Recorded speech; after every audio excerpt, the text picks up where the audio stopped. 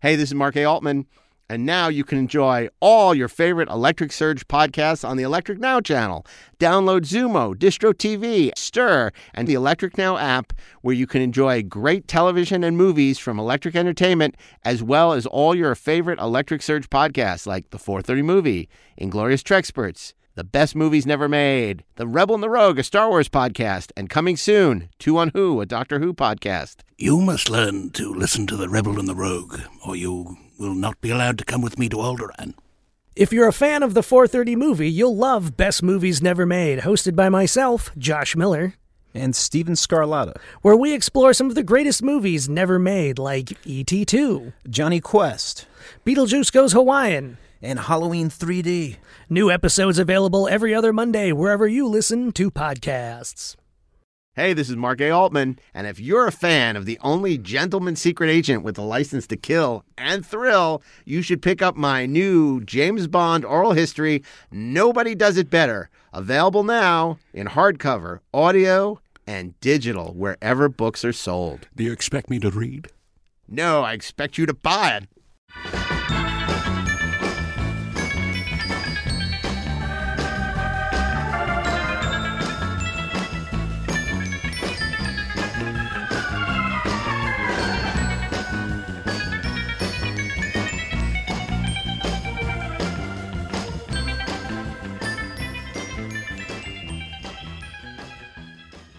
Hey, this is Mark A. Altman. And this is Darren Doctorman, and we are the Inglorious Trexperts. And today, we're going to remind you, it's been a long road, hasn't it? Oh, it's been a long road getting from there, and then here, and then back to there. And I'm really excited because, we talk about people who don't respect Star Trek, that don't celebrate the love that, that we have for Star Trek. Like the Ewoks. Today, we're going to talk... the Ewoks. Yes. Hell with those and guys. we're going to talk to somebody whose love and passion for Star Trek is abundantly clear in every frame they shot. And of course, I'm talking about Manny COTO, who joined Star Trek Enterprise in season 3, and then took over as showrunner in the 4th season and basically turned it into the prequel we had always been promised to the original series, and did some wonderful things with the show. And he's just a great guy and a big fan. He has a new show coming out this fall on Fox called Next, which is also genre, because he doesn't run from the genre label. He loves the genre label. He also did great. I would have loved to. I talked about 24 and Dexter. That was an old song, wasn't it? Run from the genre label. No, that wasn't a song. No, it wasn't. It was not. I mean, and, look, for a long time, it looked like, this could have been the end of Star Trek. It was the era of, quote unquote, if you believe it, franchise fatigue was the word they were using at the time. And there was a wariness of admitting that maybe it was the shows and not people's lack of interest in Star Trek back then. But, there's some wonderful, wonderful episodes of Star Trek Enterprise season 4. The Vulcan Reformation arc. There's that Terra Prime Demons 2-parter, which is a really stunning indictment of xenophobia. There's some great stuff for Jeff Combs, our old friend Jeff Combs, as Shran, the Andorian. One of those guys. Mr. Shran. And of course, there's also the Brent Spiner came and did an arc, The Augments, which picked up on the idea of genetically enhanced Supermen from Space Seed. So it's really a fun season. And even the Organians make an appearance in Observer Effect. So I have so much respect for what Manny did, particularly in that environment where for a long time a love of the original Star Trek was verboten. Right. Was not something to be embraced. In fact, a lot of writers, people worked on the shows, had to hide the fact they were fans of the original. Hey, so kid, you like Star Trek? No. Get lost.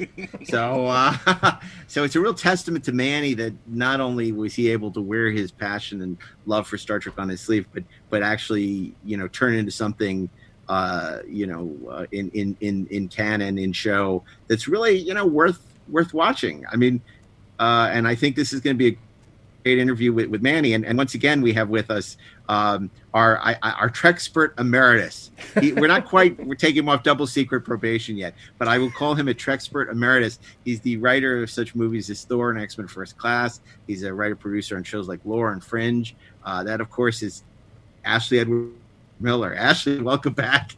Thank you. You're the great floating to be back. Trek-spert. You're Right, floating yeah. somewhere I'm a floater. outside the orbit of Earth. I've been called worse. Far beyond the stars. No, I'm excited about this, Yeah. man, because anybody who casts Jeff Combs is aces in my book. I love that dude. I once What gave did that you guy, guys- like in an episode, one line. I made him say it like 10 times just because I wanted to hear him say it. Well, I've been very straightforward about the fact that I was not a fan of Enterprise, and only recently have I come to give it the benefit of the doubt. It's still my favorite show, obviously, but there are episodes I really like, and I appreciate it. Where are you guys on the Enterprise? Ash, you go Enterprise? first. I kind of feel like, especially when it premiered, it was very vanilla. Honestly, I don't know that its concept was very clear, and the characters again were just vanilla on vanilla. They were kind of tofu, man. I mean, there was nothing about it that made you sit up, and really have to watch them. It was being sold entirely on concept, and then it didn't really deliver on concept. I do think that the fourth season got a lot better, simply because they figured out concept and made the concept work. And I think because of that, the characters felt somewhat improved. But the truth of the matter is that, I mean, it's still, the lack of specificity, I think, is still in their DNA. And as much as I really like Scott Bakula, I don't know that he was the best casting. That's my personal opinion. I'm very much in line with Ashley about that. I was never thrilled about Scott Bakula as a leading character. Because he, again, very vanilla, very sort of non-memorable. I mean, that's why he was playing all these other characters in the show he was on, Quantum Leap. That thing. Yeah, but honestly, my first reaction to it was that it was too advanced. The format of the show was too advanced and too easy for us to be in space. Right? Mm-hmm. It didn't feel cramped. It didn't feel difficult. It was just, let's go out and see what's out there. And I never believed it once. And I certainly didn't believe it as a prequel to this, TOS. It just didn't seem to fit. Brannon had talked about that they had really wanted to keep the first season on Earth, and they wouldn't even get into space until the season 1 finale. And I would love to have watched that show.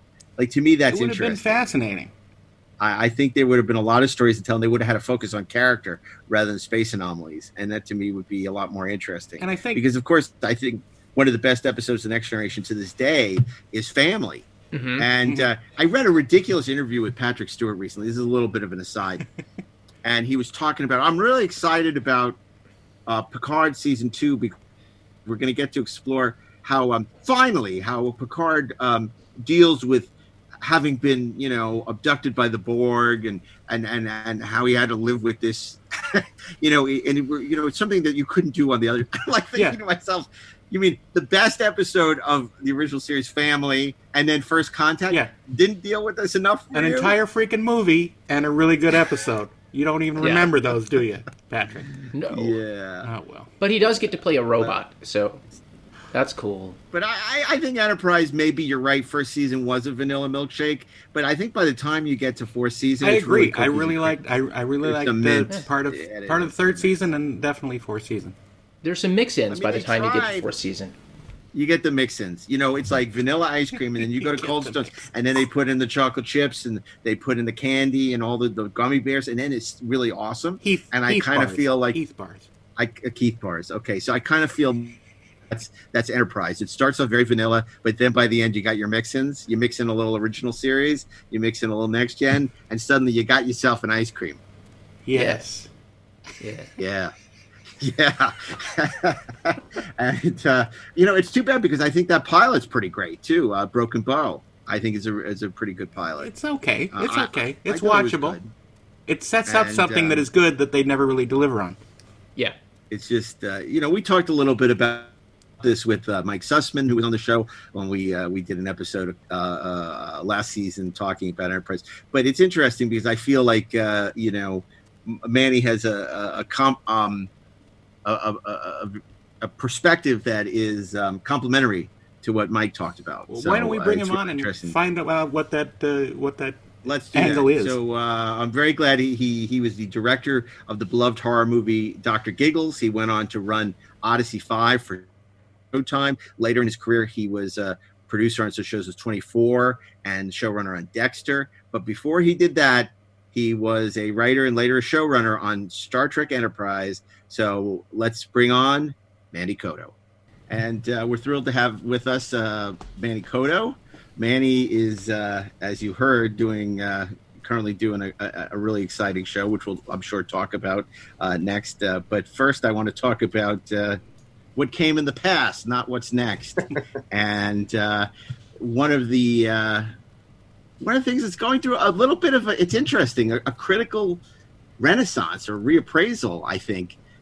Maybe it's just me, but I seem to, there seems to be a lot more excitement about Enterprise recently than I've heard in a long time. I mean, I don't know if it's because of streaming and people are going back and looking at it with a new set of eyes, or they never watched it in the first place. But is that something that you have noticed at all, or are you sort of oblivious to all that? Not really, but I wouldn't. I'm not surprised. I mean, I think age, the passage of time, usually mellows. A lot of movies that I remember seeing as a younger person, which I thought stunk and everybody thought stunk at the time, are now considered classics, and people love them.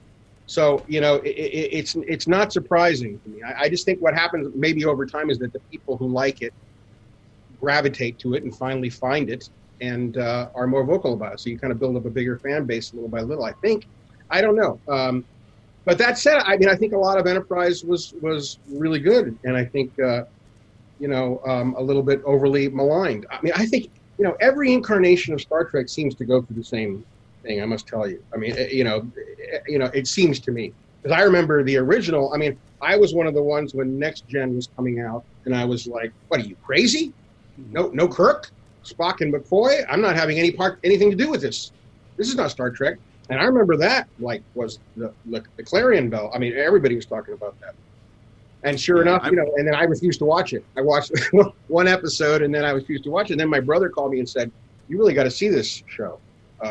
It was a season 3 when Pillar had taken over, and it had gotten really good. And then I tuned in, and sure enough, it was great. And then suddenly that's Star Trek for everybody. And I think that seems to happen with almost every incarnation of Star Trek and Star Wars. I mean, people like what they used to have, and a lot of people hate what's new. And so I think now Star Trek is Enterprise. It's part of the accepted past, and people are looking more fondly on it and maybe discovering the good things about it, which there were a lot of. I want to talk about that whole idea of the nostalgia factor, because it's certainly something that you leaned into in the fourth season in a great way. But let's go back, because you talked about being a fan.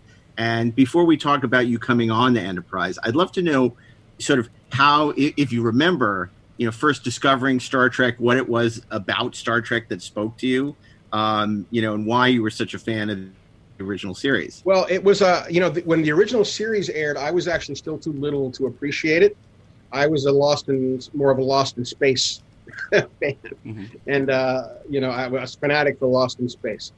It wasn't until it went in syndication. I was part of the generation that found it in syndication, the original early '70s group that started going to fan clubs. Anyway, and I don't remember the first time. I know there was a group of I was in high school kids who were into it and were telling me how cool it was, and then I started watching it. It was running in syndication in the afternoons in Orlando.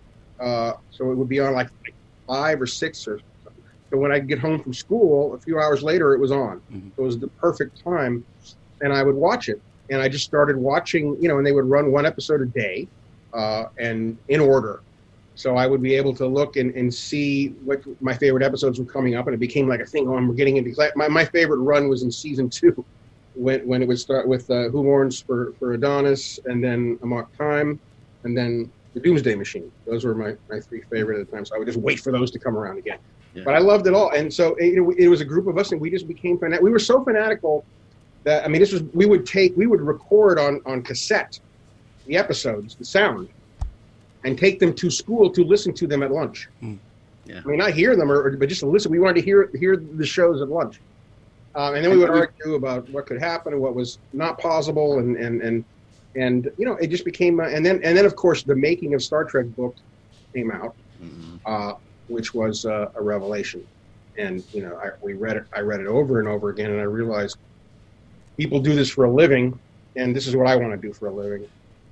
It's amazing how often that book comes up. I say they're kind of two seminal books for those of us working in the business that are Star Trek fans. It's certainly The Making of Star Trek, and to a lesser extent, David Gerrold's Making of Trouble with Tribbles, which did a deep dive into an episode, and then of course, the Jaws log, which just from a feature perspective. But it seems like it was the perfect storm when those three books hit. And then I would add also The Making of 2001, that paperback. Yeah. Which was another one. I mean, it was the Star Trek in 2001 paperbacks were my Bibles. I could not get enough of them. And the Jaws was it seemed like the Making of Star Wars sort of cemented that when that aired. When that aired as on TV, it was like you read about it, and now this actually showed you, and it's pretty phenomenal. So you're a big fan of the original Star Trek. You mentioned that when Next Generation came on, you checked out pretty quickly until you heard that Michael Piller had. Well, I didn't hear about Michael Piller. I heard my brother just said these episodes. This is really good. These episodes are really good. Yeah. And so I just started watching it, and then I was like, they are really good. And then got into it all over again. All the way through DS9, and I like Voyager, DS9, and was thrilled to get on Enterprise. So I was, I rediscovered it all over again, and it was a lot of fun. And now you were pursuing your career directing features, and then you were show running Odyssey for Showtime, which, what was that like for you? Because there's a Star Trek-esque quality to it, and obviously that was one of the things that sort of got you noticed by Brannon initially. But tell us a little bit about that, because of course people don't realize at that time that was not peak TV. That's not when you had the Netflix of the world and Showtime's spending millions and millions of dollars. This was back where they gave you $1.95 to try and make something in the hopes of attracting a few new subscribers. It was basically, a very different. Yeah, I mean, it was. I don't remember the budget, but it was very low, like $1 million something. And it was it was actually a pilot that I had written.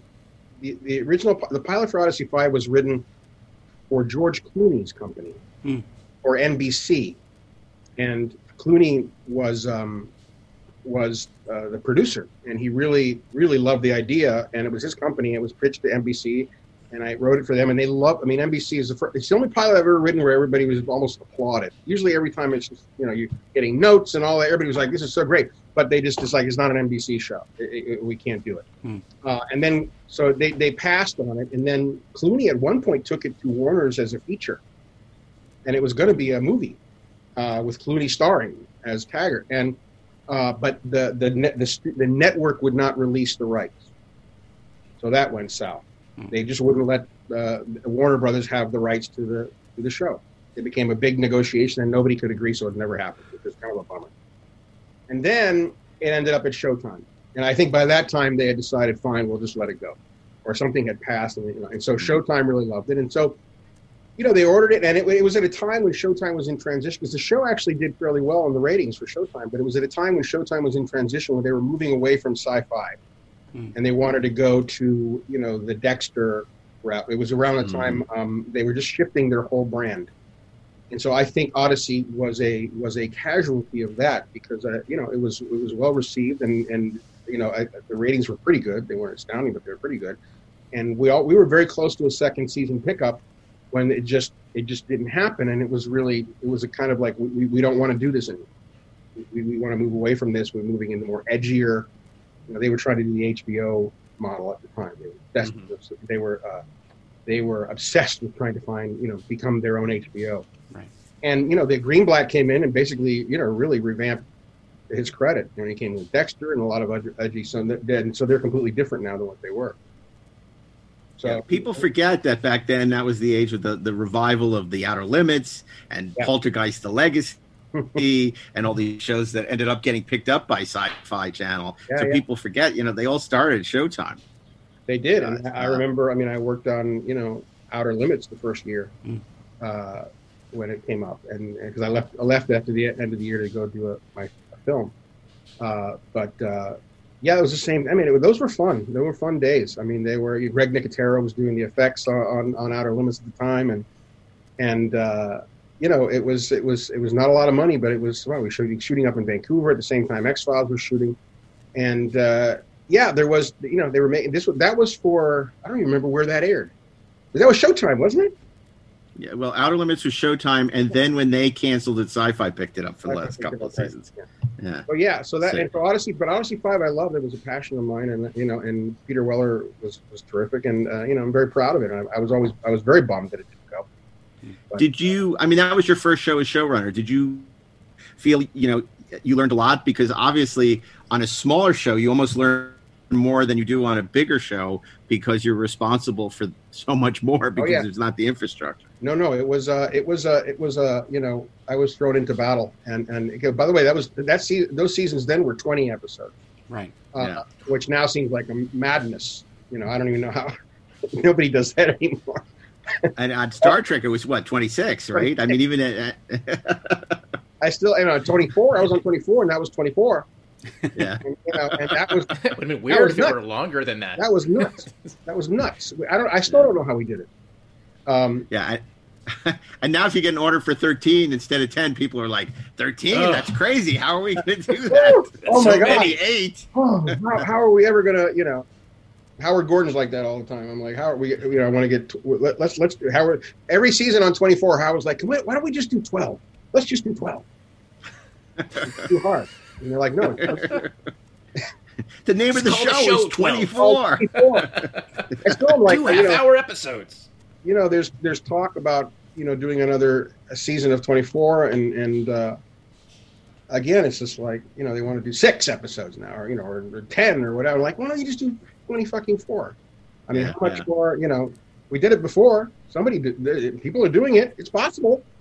Yeah, and people watched it and people loved it. And was that, not to get off of Star Trek, but was there a lot of pressure on you when you were developing Legacy? That was the last iteration of 24. To do it in less episodes and do it, this whole conversation. Well, they only wanted 12. They would only order 12. It wasn't pressure. They just said, well, this is what we're ordering. This is what it's going to be, right? Same with Live Another Day. We did that. That was 12. Right. It was just the model had changed and nobody wanted to, they just weren't going to do 24 episodes. Well, advertising kind of collapsed, and that's what sort of constituted that. And everything just shrank. The world shrank. Yeah, it's weird. But I think the thinking is that audiences no longer want to stick for for a serialized show that goes for 24 episodes. Right. Mm-hmm. Does that even exist anymore? Is there any show anywhere right now that's serialized that goes for 20 some episodes? Not that serialized, no. Serialized, no. See, I don't think certainly not that drops in a block like that for sure. Yeah. Just the procedurals, and none of those are. Procedurals, those I get. There's nobody doing, I don't think it's a long form serialized anymore. I just think people don't have, it's probably the attention span. There's just too much competing. No one's going to follow that for 24. Must admit, if I'm a viewer, I'm like, I got to watch this for 24 episodes to get to the end of the story. No. Well, that might have a little bit to do with the binge watching society, and wanting to watch it in 1 or 2 days. You couldn't watch a 24 episode show and pay attention to it in 2 days. Certainly. By the way, and it wouldn't have been the same experience either. It was one of the first binge watched shows. That show took off in DVD. Mm-hmm. Mm-hmm. Its first season was not that successful, ratings wise. It was okay, and it was on the bubble. And the DVDs came out, and people binge watched it and fell in love with it, and the audience rose because of the DVDs. It was really the first binge watched show. And this was right in the wake of 9/11 too, when people weren't going out and they were buying still the heyday of physical media. Right. And as far as Enterprise is concerned, you kind of were at this tipping point in television, maybe shortly before, where like the golden age of TV was sort of becoming the platinum age of TV. Television was changing with TiVo and with the internet, and I want to talk about how you got involved, but just broadly, Enterprise, at least in that initial season, hadn't changed very much format-wise, in terms of camera movement, in terms of the way it was shot, the way it was scored, the way stories were told. Do you think maybe that was a mistake in the conception of Enterprise initially? Yeah. That I would argue that I think what Enterprise should have been closer to. And by the way, I'm not faulting. I just think, and I think those ideas were there, but I think everybody just kind of fell back into a pattern. But I think, and talking to Brannon, I think he wanted to do something more. They really wanted to do something more along the lines of like Crimson Tide, a submarine type thing. And who ironically did something closer to that was, Battlestar Galactica, the remake, where they were in a bridge and they were looking. There wasn't a monitor where they were all kind of staring up, in their little seats. They were, they were at consoles and people were kind of crowded together, and it looked more like a submarine. And I think that was something that I think they really originally wanted to try to do, was to get more primitive, less, really, we're in a submarine kind of environment, and we don't have great sensors, and we're out here on our own. And then I think a little bit of it was kind of a bummer when you're watching it. You're like, well, it's our first foray into deep space. But then you meet Travis, and he's like talking about, he's a boomer and he's been in space for a long time and he's going back. So you're like, well, which is it? Right. It's an interesting concept the first time going out. But then they kind of immediately undercut it by people who've already been out, so many light years and all that. So to me, the fun of it and the mystery of it was, okay, it's our first time out. What are we going to encounter? We should be encountering things that nobody has encountered. Where no man has gone before. That's what that was the promise. That where only a few have gone. That would have been a more interesting, I think, way to do it. And then, and the Vulcans and all that, and I mean, you had to deal with the Vulcans, but I think, I still think you could have, to me, I would have had the Vulcans come and gone, and we would have had to gone out and figured out what, just the realization that this was out there spurred on the change in humanity, and we went out there on our own. I thought it was a little kind of a bummer that the Vulcans were kind of like holding us back. I mean, it was just odd. I don't know how else to say it. It was just an odd conception where it makes humans kind of like not the architects of their own fate. Right. And then you have a situation where you have these people really are at the first time out there on their own. They don't know what they're going to encounter. The Vulcans vanished into the ether after and now you're in a really scary situation. You don't know what you're going to encounter, and you don't have databases, and everybody's told you what you're about to expect and all this. But I think that was a lot of that was discussed early on. I really do think there was more of that, and I don't want to speak for anybody else, but I think just those, those things just kind of fell by the wayside, and people just kind of fell back into the old pattern. Right. Which I get it. If you want to go with, you don't want to stray too much from what had gone before. Well, do you think that risk of adverseness is a product of the fact that it's a quote unquote a franchise, and particularly now it was going on again on their network, on the Paramount owned network at the time, and so there's really a lot of pressure to sort of do what you've done before rather than push the envelope. Which really you didn't really get to push the envelope until the show was already failing, when they had no choice, right? Yeah. But it was just working with what was there, and I thought, well, let's have fun with what we got. But it was a shame, because I think just a few tweaks to the concept, and it could have been 1,000,000% more interesting than it ended up being. But that said, I still enjoyed the show, and I liked, I thought I really liked the cast. Scott Bakula was were wonderful. All of them were just dynamite people, which you don't find all the time. Believe me, I don't want to give any names, but 90% of the time you're working with real handfuls, and those people were just lovely.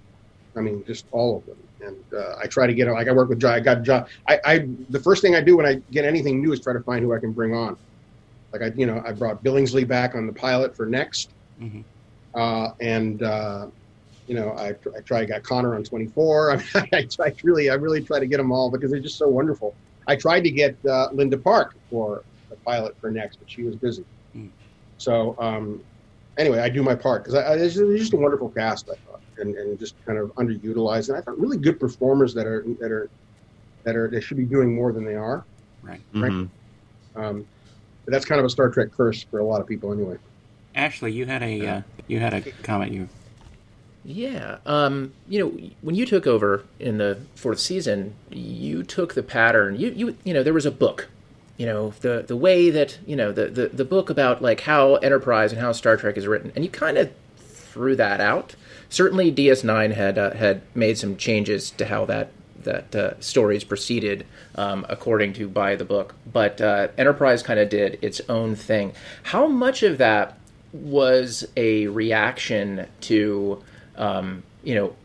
how the things you're talking about now in terms of just tweaks to the concept and the things that you were feeling about the show conceptually, and how much of that was just from go, that's just the kind of Star Trek stories you wanted to tell? Well, those were the kind of Star Trek stories I wanted to tell. Like like the Vulcan. I mean, it just hit me that it would be more interesting to do like what my idea was to do feature length movies of these stories, like the Vulcan arc, starting with the Forge and the arc with Peter Weller. Those. My feeling was, why not? Let's write them as movies that and so they take place over 2 or 3 episodes. I really am a big fan of the Voyager 2-parters. The ones that Brannon did, I think, with Minosky, and some of them are just fantastic. And I remember really loving those and thinking, why don't we do that with Enterprise? But maybe do 3 episode arcs and really try to plot these out as big epic stories that we haven't done on the show before. No one has done it, so let's try it. I mean, why not? And will give us a chance to really delve into these stories in a more interesting and meaningful way. And by the Reeve Stevens were on, and they were so they're novelists and they have a sweeping kind of thought pattern anyway. They gravitated toward that, so it was just a good mix. So we came up with these stories. So it was really about doing these stories I really wanted to see, but also just doing them. If we're going to go to Vulcan, I really felt it wasn't just like a 1 episode thing. I wanted to do a whole story about this this event in Vulcan history, which was much more interesting. So how did you, like, as the showrunner, the buck stops with you, right, in terms of deciding what is the show and what is not the show. So when your writers pitched you an idea, like for you, what was the metric for what made a story a Star Trek episode, and then particularly an Enterprise episode or set of episodes? Well, for me, it was it was a story that.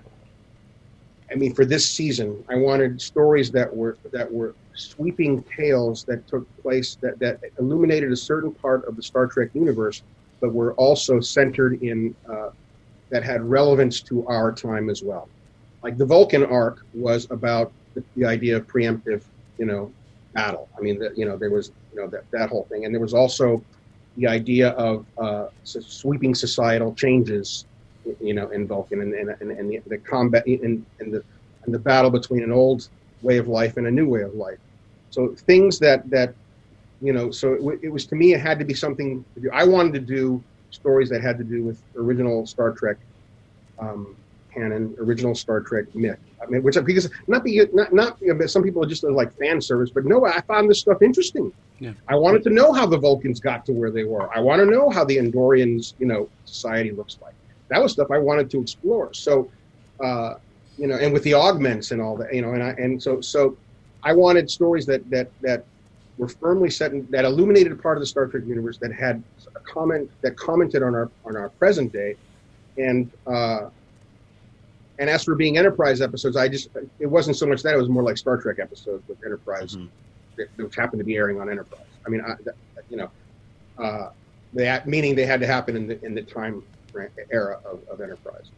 But it's interesting. And by the way, I would also say, just to clarify, it wasn't just the buck stopped with me. I mean, this all came through Rick's approval. Rick was always in charge, so it was always and I would go to Rick and I'd pitch him, I want to do this and let's do that, and Rick was very supportive, but and he was extremely supportive. I mean, he just said, oh, okay, for most of it. I don't remember Rick saying no to anything much. There might have been things we did. Yeah, you did. It was Rick's show, and Rick was, but he was terrific about it, and was a blast to work with. I would say that, if you look back at Enterprise, it almost feels like there are three distinct eras to, if you break it down. There's the right stuff part, which is like the first year and a half, where it wants to be the right stuff. It's not really succeeding at being the right stuff, although the pilot's terrific. Then you go into the post 9/11 era, which is the whole Xindi thing, which is when you joined the show. And then there's Star Trek, the original series, fourth season, which is, certainly probably, at least in my mind, the best of the show, which is, the last season. But tell us a little bit about sort of coming on board in the midst of this big, I don't know what you'd call it, this big chiropractic adjustment in the show, because obviously the ratings weren't what they hoped. Everyone, including Rick and Brandon, didn't really feel the show was working. They were struggling. They'd hired a lot of people who didn't know Trek, get a big writing staff. Yeah. And they were looking to change, turn the aircraft carrier around a little bit. Yeah. And, enter MANNY COTO. So tell us a little bit about that and coming aboard and that initial, sort of joining, because, you didn't start show running that show, but you came on board and helped them, sort of turn the ship around. Well, I mean, I really came in to help. I mean, the idea of season 3 was already firmly established. I mean, I was, it's funny. I read somewhere that, when Bakula puts the guy in the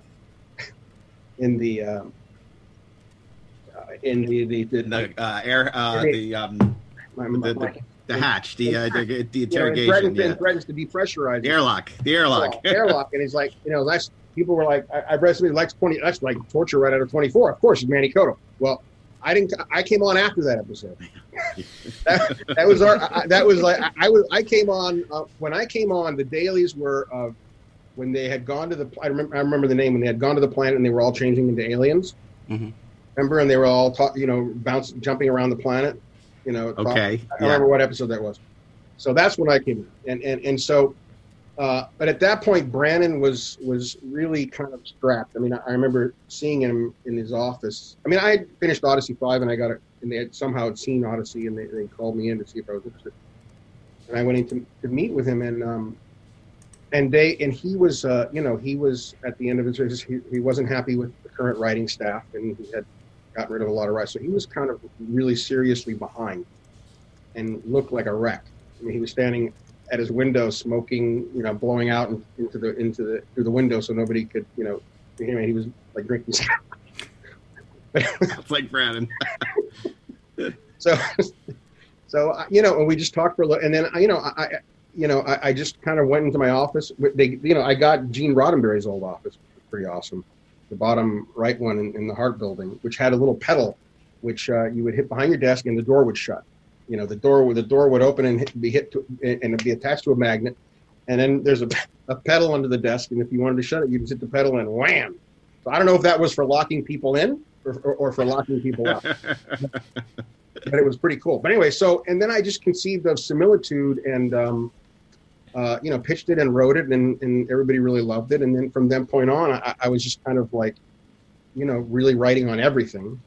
And helping, I wrote like a maniac. Me and Sussman wrote a lot of that scene, because a lot of the writers who were on, weren't working out, which is like every writing. I mean, it's just a truism that I found on 24. On every show that I've been on, most of the writing staff is not going to cut it, not because they're bad writers, but because usually on these shows, there's a very narrow, target to hit.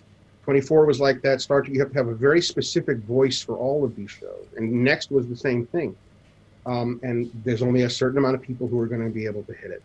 And that's what it was on Enterprise. It was very hard to find Star Trek writers who could hit that voice. People didn't know sci-fi, or they were just too wild and just too goofy. I remember there was one writer who was highly touted who wrote, he wrote, there was an episode, it was the Orion episode where T'Pol is being, sold in a slave auction or what have you. Right. But he wrote this whole speech for the slaver. It was a parody of like a slave, of like an auctioneer. How much do I bid this? How much do I bid? It was all just like very funny and crazy. I'm like, but it's not Star Trek. It's not, the tone was just completely way off. But it was funny, but it was nothing to do with this show. So it's just having that point of view. And so it's very difficult to find staff. So at that point he had lost, most of his staff was just not working out. And so it was me, Sussman, and a couple other people who really kind of. Chris Black was still there, Black was still great. But I think Chris was at the point was starting to move off. He wanted to move on to other things, so I think he was kind of checking out. He was a terrific writer, and David Goodman was on his way out. Fantastic. Yeah, Goodman was great. Goodman was a blast. Yeah, so there was a good group of people, but that wasn't a lot for 24 episodes. 26 episodes. You know what I mean? Yeah. And so that's a small staff. But you did bring back a traditional writer's room, which Brandon was not a fan of. Brandon liked to meet sort of one-on-one or with writers and have Terry there. And you went back to sort of a traditional writer's room. Well, that was in season 4 I did. In season 3 there wasn't. Season 4 was, we come up with our ideas and then go in with Brandon and beat them out with Brandon by himself. Which is amazing. I mean, Brandon, I don't know anybody. I've still not encountered this. He could just sit there and just like, he would basically dictate the outlines to somebody while you're in the room. And I've never seen anything like, I don't know how he does it. I could never do that. And he would, but just like the top of his head, and you'd have a whole outline for an episode. So he liked to work one-on-one. And so, yes, that's right. And then for season 4, I brought in a different, more of a writer's room. The Reeve Stevens were the great hire. They were just a fountain of ideas, and they were fast and just wonderful and pleasant. And then I brought in a bunch of writers who I had worked with before, and we worked as a room. And then, and we went off and beat them. And then I pitched them to Brandon, and pitched them to Rick, and off we went. I love that you brought in Alan Brennert, who, I remember as a kid, his column in Starlog. And of course, he used to write for Buck Rogers in the 25th Century. And it's just, and seeing that giant universal font on, Buck Rogers. And then the fact that he was, it felt like he was coming full circle. He was fantastic. I miss Alan. I think he's in Hawaii now. I don't know. He's writing historical Hawaiian novels. Oh, really? As you do. Okay. They're they're acclaimed. I mean, they're well liked. But it's about a leprosy colony in Hawaii, which is kind of a rarefied. Well, I don't know if that's getting optioned. That may be the one piece of IP nobody's optioning then. So you do season 3, and obviously it's a big departure, and it's toying with serialization. It's not fully serialized, but there's obviously a serialized mythology and some standalone episodes and some that are part of the arc. How was it, treading that line, particularly coming from, 24 and sort of this hybrid form of serialization where it wasn't fully committing? I had not done 24 yet. 24 was after Star Trek. So that's right. Yeah. So so it was new to me. It wasn't that, because Odyssey 5 was kind of like that. I mean, one of the things, by the way, I think Odyssey 5 suffered from was that they would not allow me. The Odyssey 5 should have been highly serialized, and it was only semi-serialized because there was a big fight between the studio and the network at the Showtime. Showtime wanted more serialization, and and the studio did not. So I basically had to kind of write a line and coming up with concept episodes when it really should have been pure serialization. I think the show would have been much more successful. But anyway, so in this case, the Enterprise season 3 was similar in a way. They weren't doing pure serialization. It was, every episode had a kind of beginning, middle, and end. And so I was kind of used to it in that sense. I didn't get into like real on 24, where it was, it was completely serialized. So it wasn't a big stretch. And then there was talk at the end of the season that it was on the bubble, as they say. It was a bubble show, and of course it was a very cagey decision to have the cliffhanger, for a bubble show. So can you talk about sort of those waning days of season 3 and wondering if there would be another series, and then of course the cliffhanger, the old chestnut of alternate world Nazis? I was not. Well,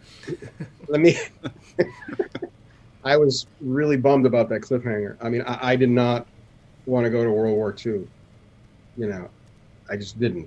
And so they threw that in there. And, at the time, I think I remember at the time it was on the bubble, but I think everybody kind of felt it was going to get renewed for one more season. Mm-hmm. I don't think anybody thought we were going to be canceled. I think the idea was that the network would at least give us one more. But we didn't know what form it would take and what have you. But then we had, and then Brannon brought me in and said, I'd like you to run. I'm going to go off and do this pilot, and I want you to do season. I said, wow, terrific. And then I was like, fuck, I got to do this World War II thing. Which I had right, you come back. Well, and it was worse because I wanted to do the Star Trek stuff, and Rick wanted to do a whole season of World War II. By the way, was that a product of the fact you had your budget cut? I mean, obviously you went to high def at that point; you weren't shooting on film anymore. But I mean, they were cutting the budget to get the renewal. So was that a pragmatic decision from Rick or a creative one? Being Nazi Germany? No, I don't think so. I think he was really interested in that era and that subject matter. Okay. What if the whole show was Patterns of Force? Basically, Patterns of Force. By the way, I don't want to mock it. By the way, it's possible it was a cool idea. I just was not interested in doing a World War II series. I mean, the first time I get to run a Star Trek and I'm going to be stuck in World War II? No. Yeah. No. That's not what you had been hoping for. I cannot do that. I'm not doing it. Unless it was Xeon and Echoes. Yeah. What a bizarre episode that is. But they did use the Paramount lot a lot. It would have had its as a kid, I thought it was really cool. Wow, the Nazis and all that. Then you grow up and you're like, wait, what? We did a whole episode on that. Episodes we loved as kids that now we look back on what we're thinking, and episodes we hated as kids that we look at now and say, hey, there's a lot more going on here, and we weren't mature enough to really appreciate it. And but like Spock's brain. Okay, maybe not. I haven't seen that one in ages. Yeah. I don't know if it's worse than we remember or better. It's more entertaining. Yes. It's more entertaining than we remember. Better, no, but entertaining, yes.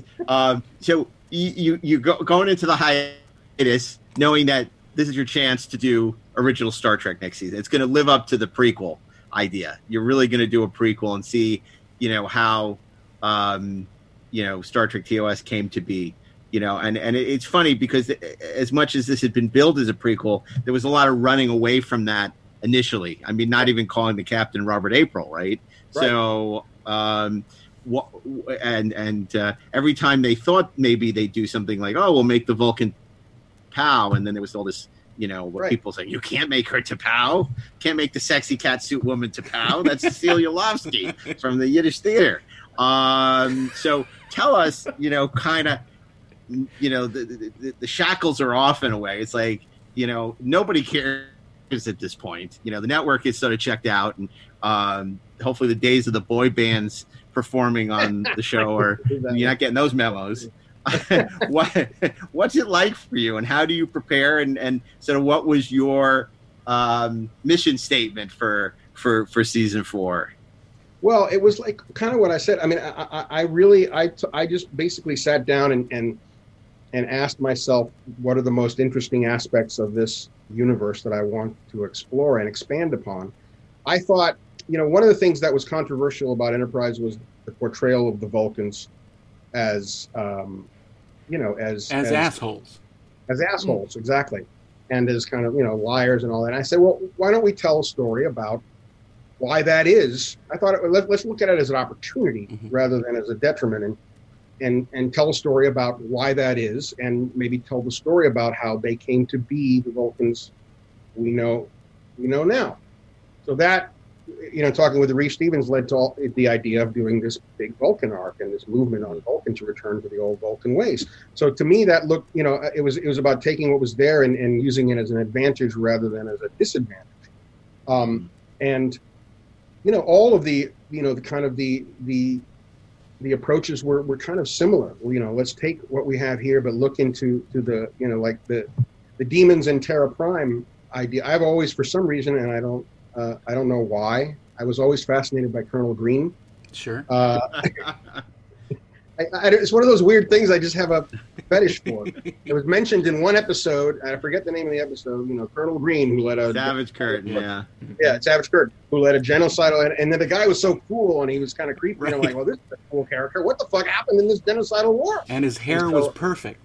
I know, perfect hair, well coiffed. So I was like, I just love Colonel Green, and I figured why not use that as a jumping point for Peter Weller's character, and all that story. So I wanted to take things that frankly just interested me about the Star Trek universe, pieces of it that I found really cool, that I wanted to expand upon, because it's a fantastic, it's really an amazing accomplishment when you think about. People bitch about the continuity, but it's really amazing how much of it holds together over 700 episodes, over so many years, how much of it actually holds together. And I thought, let's expand on this world to try to, to really look at the different aspects of it and tell the stories that we've already touched upon, but that are fascinating. And not just in a prequel way, but to tell stories that stand on their own, like the Vulcan arc. I thought was an interesting story that had its own merits, not just as a prequel. So yeah, I mean, that was my approach, just to sit down and find the aspects of this universe that I really was interested in, and we kind of just had the good news is that everybody was in the room at that point we were all big Star Trek fans. Reeve Stevens and Sussman and I think Goodman had left. Right, he was gone. He was back on Family Guy. He left to go back to Family Guy, but he would have loved that season. He would have had a ball. He would have. It was a bummer. He took off. He was running Family Guy at the time. But that was, and so we just, as Star Trek fans, just what do we want to? What do we want to do? What do we want to see? What interesting things do we want to, that we want to explore? And that was really the approach. That was the approach, and I thought it was a natural ending for Enterprise to end with,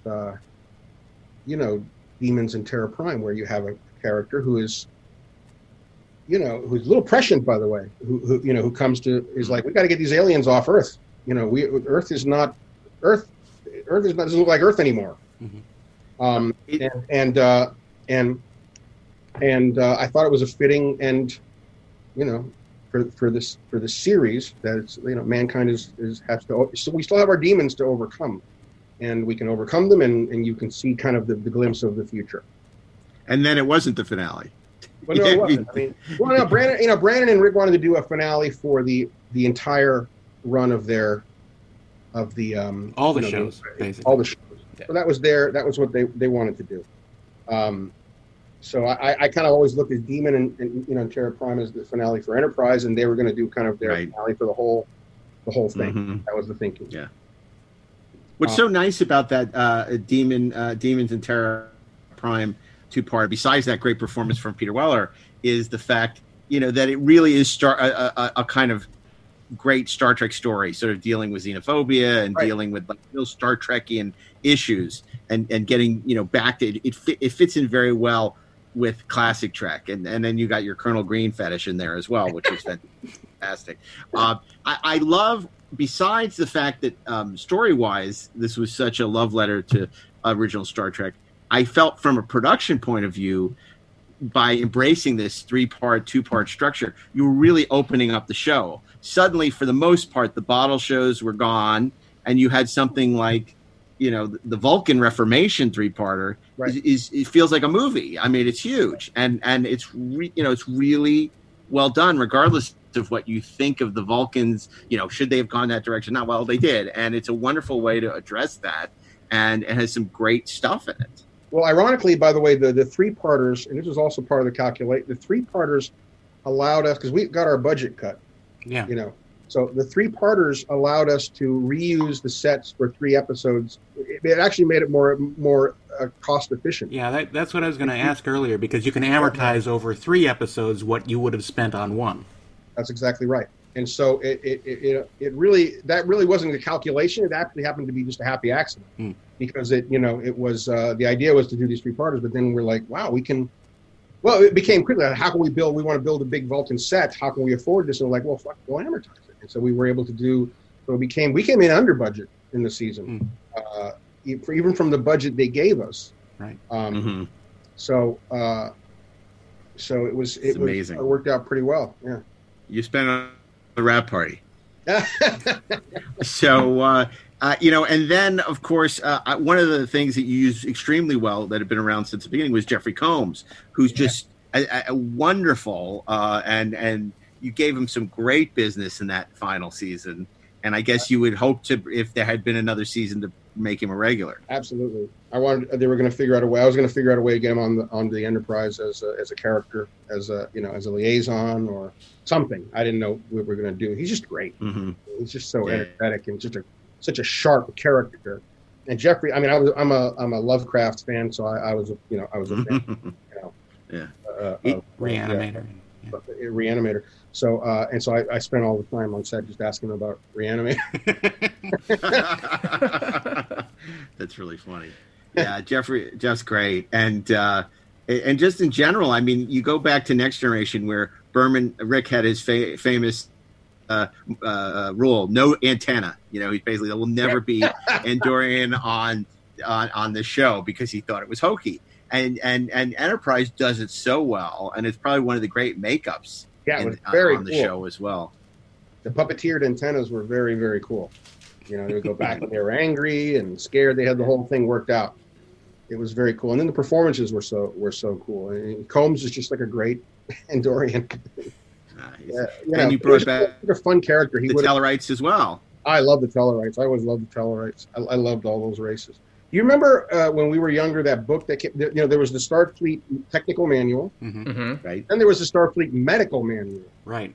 That came out after that, and it was like it showed the Tellarites' internal organs and the Andorians, and it had, it showed you the Tellarite. It showed them they have like legs that angled backwards like pigs. I'm like, I didn't know that. Wow, awesome. I think that was done by Jeff Mandel. I think he did. He did that book.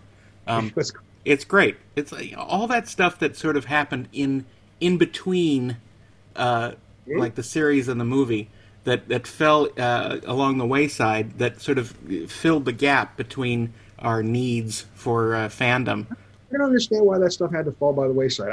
I just don't understand it. There was such great stuff in all that stuff. Why they don't draw on that? It's beyond. Well, I think because a lot of it was done outside of the purview of either Paramount or whoever had the publishing, because that was very underground in those days. And I know, but I'm just like, if I'm Paramount, I'm like, get that. Buy the no rights. kidding. That's cool. No kidding. Let's a lot of people I think a lot of the everyone's just scared. Everyone's just scared of everything. So that's why none of that happens, because they don't want to take risks about anything. I think a lot even though risk is our business, right? But I think a lot of the people who ended up running Star, and I don't mean like Rick or Grant or the creatives, I mean the executives. Yeah, and just don't like Star Trek. Right. Yeah, they don't like. But I know for a fact. I don't know when this was, but I know a couple of the guys who were writing a Star Trek movie at one point who were told, "Don't put any Star Trek shit in this." Yeah, we don't want to see any Star Trek shit. That was the quote, and they were like, "What are we supposed to do?" I mean, people just don't like. There's people who are just too cool for the room who don't like Star Trek, and then they wonder why the movies don't do well, and then they wonder why they're not making shitloads of money anymore. That's why you don't like your own fucking franchise. Yeah. You don't like you don't understand it, and you don't like it. So what are you going to do? So good, you've made everyone else not like it either. Yeah, congratulations. Exactly. They just like considered low class and nerdy and what have you. Yeah. And so you know, it's just baffling to me. I don't understand it. You know, so I'm a snob the opposite direction. I don't like anything else. Right. Well, I don't want. I'm not interested in cop shows. Yeah. I'm not. I'm not going to watch any of that crap. And so, give me a science fiction show. Or right now, lately, I'm not even watching TV much. I'm mostly reading. But yeah, no, it's I don't understand. They just don't like the franchise. I mean, you can. It's like the head of a car company not really liking things with tires on them. Exactly. But I mean, they inherit these, right? As executives. They get these things brought to them, and they're like, "What's this? Star Trek? What's this? Okay, yeah. What do we do with this? How can we make this hip?" Right. How can we change this into something that we think we understand, but we really don't either? So, yeah, we don't care.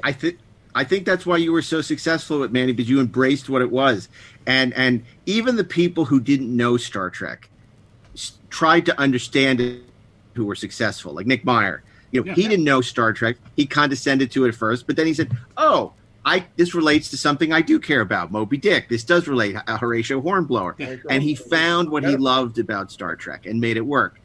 Other people just hate it and said, how do we turn it into Game of Thrones? How do we turn it into something prestigious? How do we make it something that will attract Emmys? I mean, I always laugh when I see For Your Consideration Star Trek. It's just never going to happen because you can never escape that perception of Star Trek. So why try? Going for Emmys, or it's more just like sensationalistic kind of viewer? I think, and contractual obligations and all that. But I mean, the reality is, it's like Star Trek should let Star Trek be Star Trek. And that's one thing that I think you understood fundamentally is you let Star Trek be Star Trek. And that's why that season is so much fun. And, even your emergence into the Star Trek universe with the, a similitude, I think we had such a great impression on not only the audience, but the cast, where they felt, okay, this show is, doing interesting things and you're giving us interesting things to say. And, and then ultimately, with season 4, you really get to, and it's not just, as you said, fan service. You're using this universe, this canon, to tell interesting stories in this universe, not just in a Rise of Skywalker. Here's, this character you love, and here's that character you love. Not to name any names. But it was, and really, amazingly challenging. Was it, and then by the time you get to Mirror Universe, the writing's on the wall, you're going to be canceled. So I would think on one hand, it's a triumph for you to think, okay, I pulled off what I set out to do, but I'm not going to get to do this again. And that must have been somewhat disappointing, I would think. Well, I'll be honest with you. I went into season 4 pretty much knowing it would be the end. I think everybody knew that they were giving us one more season to wrap things up. You know what I'm saying? So it wasn't a surprise. Right. So I wasn't completely disheartened. Honestly, the writing was on the wall. The lowered budget, the fact that Brandon was moving on to do something else and all that. Sure. It was all very well. Everybody understood. I understood this was it. So we were going to do one more season, and we get a nice 4-season, series out of it, and everybody be happy. So it wasn't actually, I was a little, bummed when it finally did happen. Part of you was like, well, maybe, but they didn't like the show, Paramount. Right. This is another. They just don't like Star Trek. They never liked it, and so you could tell they wanted it out,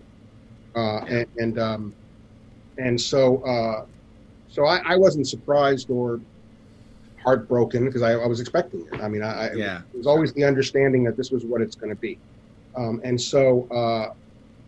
yeah, part of me was like, it's too bad. It would have been fun to keep going. It was always in the back of our minds with all the cool stuff we could do. More Mirror Universe stuff. I wanted to do the cloud. Which was so much fun. Yeah, that stuff was great. But the actors just like love that. They just blossomed. And Linda Park as Empress, it's the best she ever was on that show. She was awesome. So much. She fun. had something to do. Yeah. You know what I mean? It's like it's not about her. It's just like they need something to do, and she had something to really play, and she just you saw what she was capable of. But everybody there, it was just so much fun. I just saw a clip on it the other day by accident. It was just so cool. I wanted. I mean, season 5 had gone. I wanted to do like a parallel like season with Mirror Universe episodes. Yeah. Telling us like a whole separate story. I remember the fight I had to have with Rick to get the alternate credit sequence. Oh my God. That was so. I said, Rick, please. And he finally was like, okay, fine. Because it's so good and it's so much fun, and it sets up everything perfectly. I was like, let's make it from the Mirror Universe. Yeah. And it's 2 episodes you don't have to listen to Russell Watson. So I know that was as well. Part. It was like the best part. We don't have to have that opening. Oh. Well, I got to ask you for the diehards, for the diehard Enterprise fans. One thing that you definitely, obviously decided we're not going to go here. Let's just forget about this. Is the temporal Cold War, which was sort of baked into the show's premise from the beginning. In Brandon's desire to give the network a futuristic element, so it wasn't just a prequel. But you ran from that, and it's it is something sort of notable that they this big thing is teed up and never resolved. Was that a very conscious thing, or was there a desire at some point that you were going to resolve that, or just the hell with this nonsense? Well, no, I just tried to resolve it as best I could in 2 episodes. I wanted to get, I didn't understand it. Right. I just didn't. And it, by the way, just the way it unfolded was so kind of, you couldn't wrap your head around what the hell was going on. Right. The ensign, I forget his name, who would just show up at opportune times and give out this information. And there wasn't much of a Cold War. You Right. follow what I'm saying? It's a cool idea. Yeah. But if there had been factions showing up in our time from the future and past and literally fighting it out, Right. And literally interfering, it's a cool idea. It's not a bad idea, but I don't think it was ever really exploited in a fun way. So, but I didn't understand what it was. So it just became a temporary Cold War. It kind of temporary, an intemperate Cold War. So I tried to come up with 2 episodes that would kind of tie it up as best I could and kind of bring it to a close in an alternate America where the Nazis won. Which some of it was pretty cool. The episode 2 teaser with Hitler visiting New York. Mm-hmm. It was one of the coolest things I think I've ever seen. It was like taking that stock footage and pretending as if Hitler had actually gotten to the East Coast was really. I think there was some interesting stuff in there. And then I have a fondness for the dive bombers with lasers. Sure. Right. It's silly. It was all pulp sci-fi, but what the hell. But you can get away with that in 1 episode. It's a whole season of it. I don't know, but well, I don't think Rick. I think Rick didn't want like an alternate universe season. He wanted like our heroes are stuck in World War II, mm-hmm. which is in no way an alternate universe. He didn't want the Nazis have won and all that stuff. To me, that was the only thing that I at least had a sci-fi element that made it somewhat interesting. Right. To me, that the temporal Cold War had actually affected history. He wanted to do they're back in time in World War II. Whatever happened, they're just stuck in World War II. And I'm like, well, what? So it was a World War II season. I mean, what are you really doing? Right. I couldn't get my head around it. Well, you could have him find Edith Keeler. Or it's the final countdown. Edith Keeler died before World War II, right?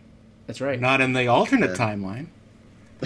In the alternate timeline, she let the Nazis win. That's right. It's true.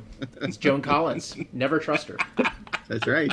Joan Collins is sitting around waiting for that call. But so now, obviously after Enterprise, you went and had a very successful run on 24. Of course, Dexter would be a whole nother conversation.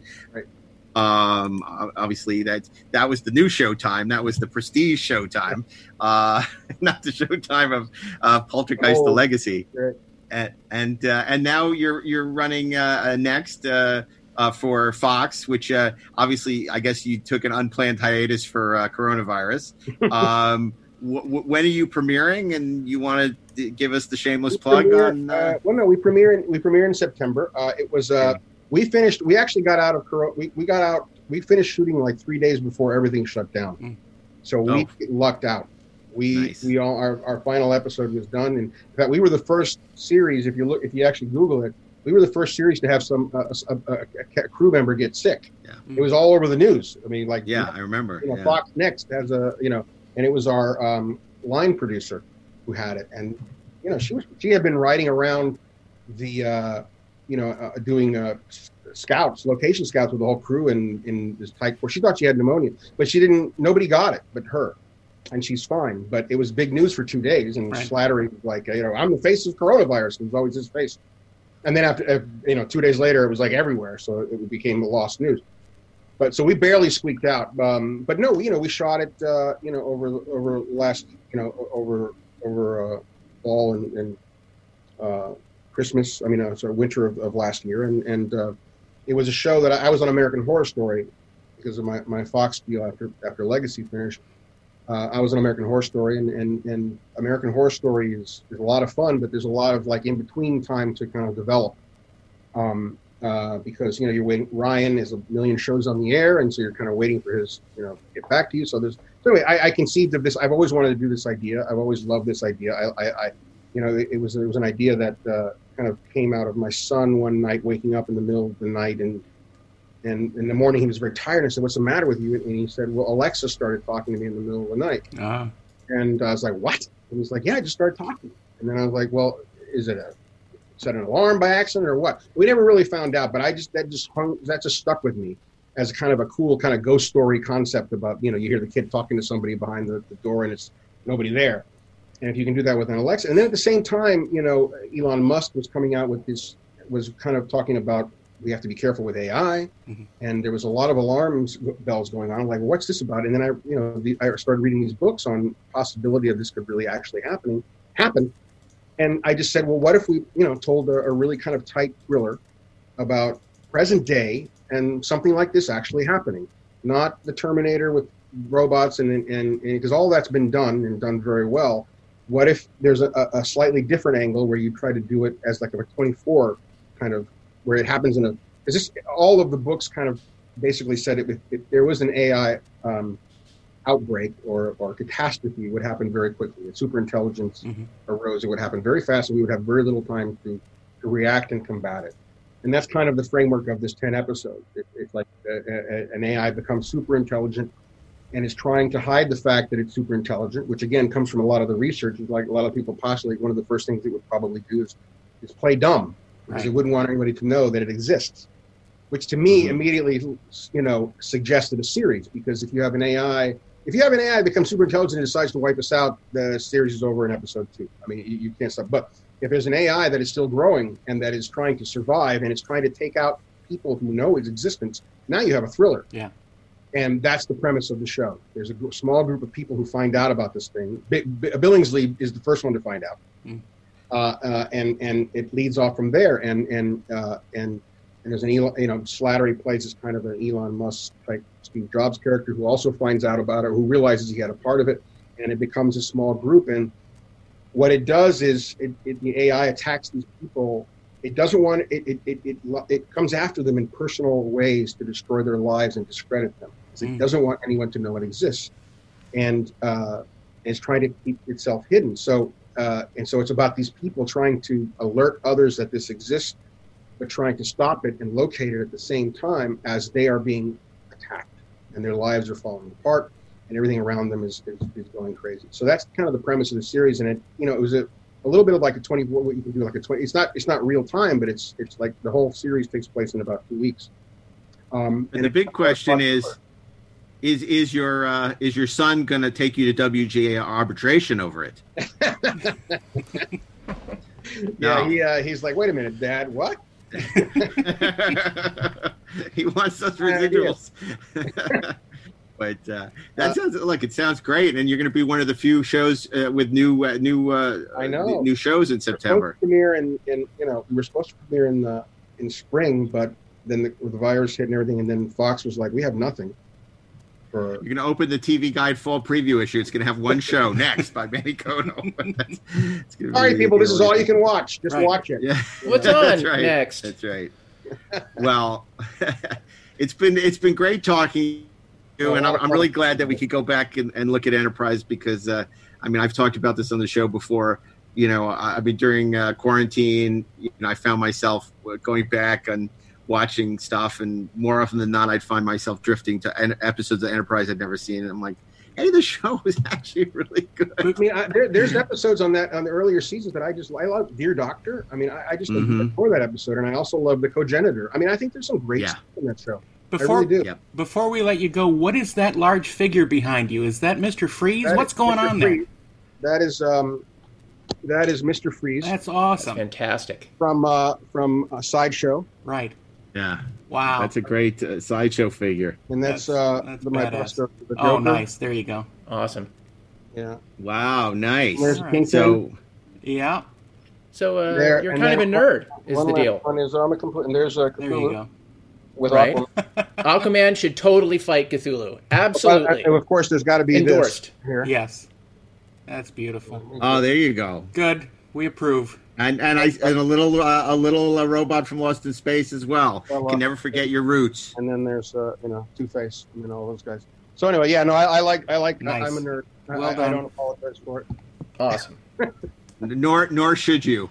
So, but it's been guys, great. So much fun. Thank you. Same here, and you, Manny. we'll look forward to watching next this fall. And thanks for joining us today in the midst of this. Are you craziness. doing any more books, by the way, before I forget?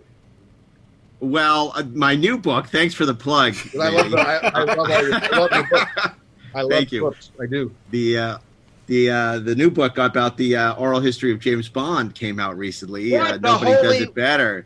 Oh, And, baby! When that came out? Very proud of that one. Is that out? So It's out. Yeah, it came out in February. Not that you would know from the marketing from the publisher, but yes, I'm it's there.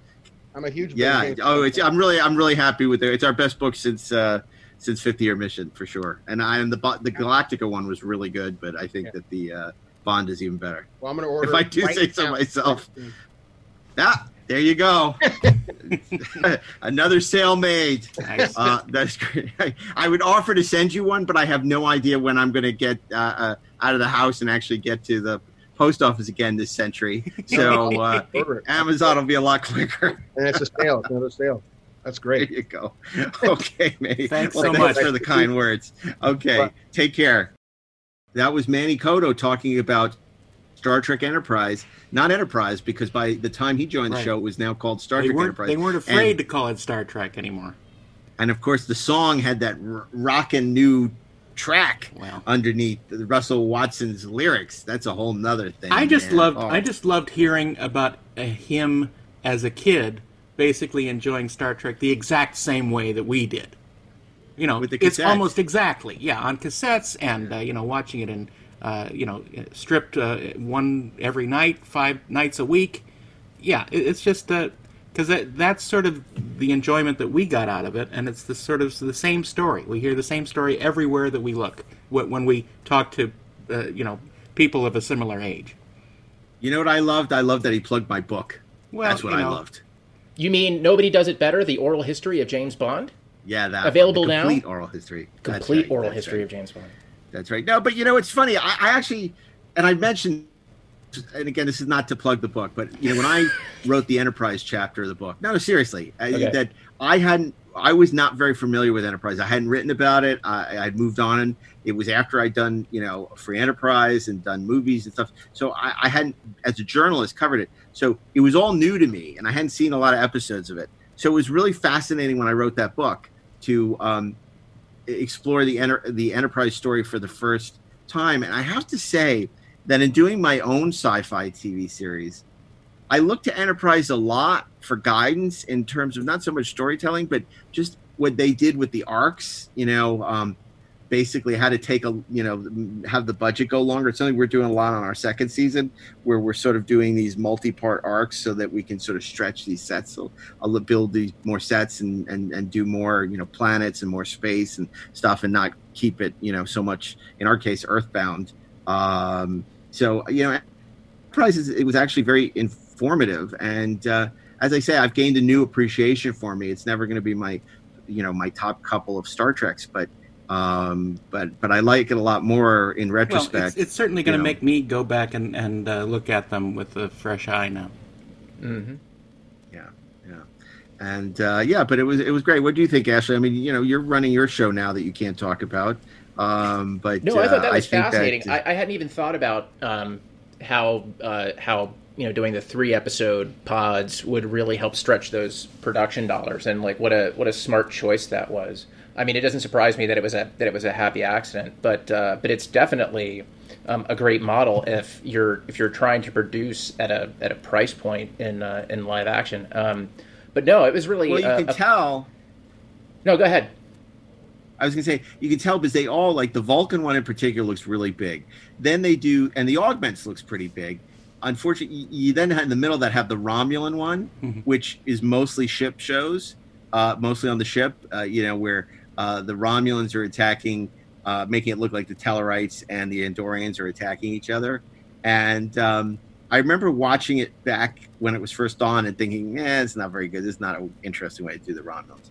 And I watched it again more recently, and I liked it a lot more, although I still feel it has that same contemporary Trek problem of not knowing how to cast and play the Romulans. Right. It was a very, like Brian Thompson, who a lot of you might remember from X-Files and stuff, this big hulking guy.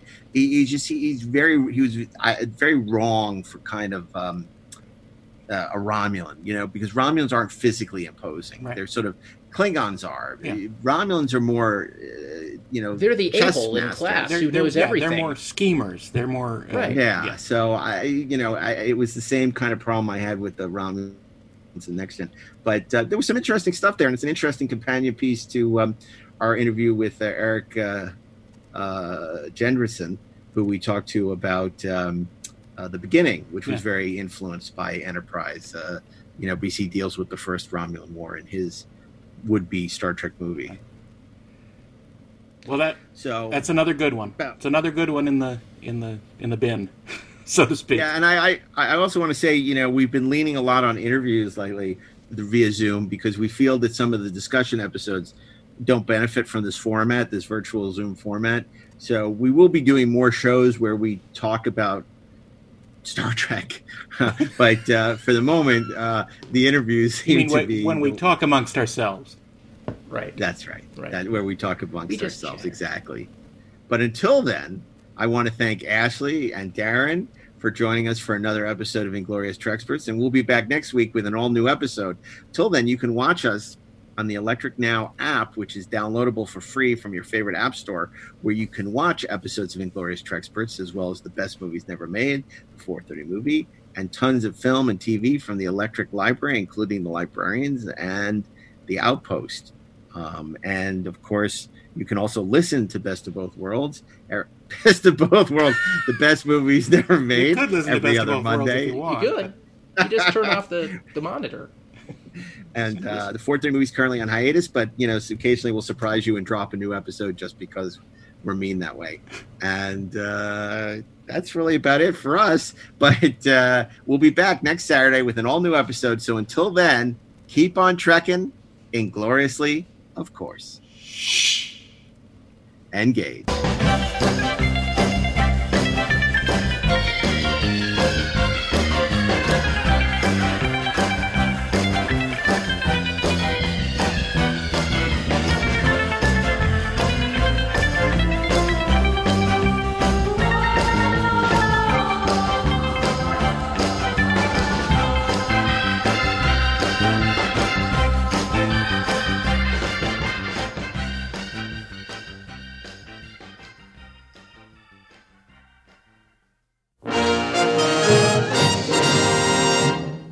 This show is produced by Dean Devlin and Mark A. Altman and is an Electric Surge Network production.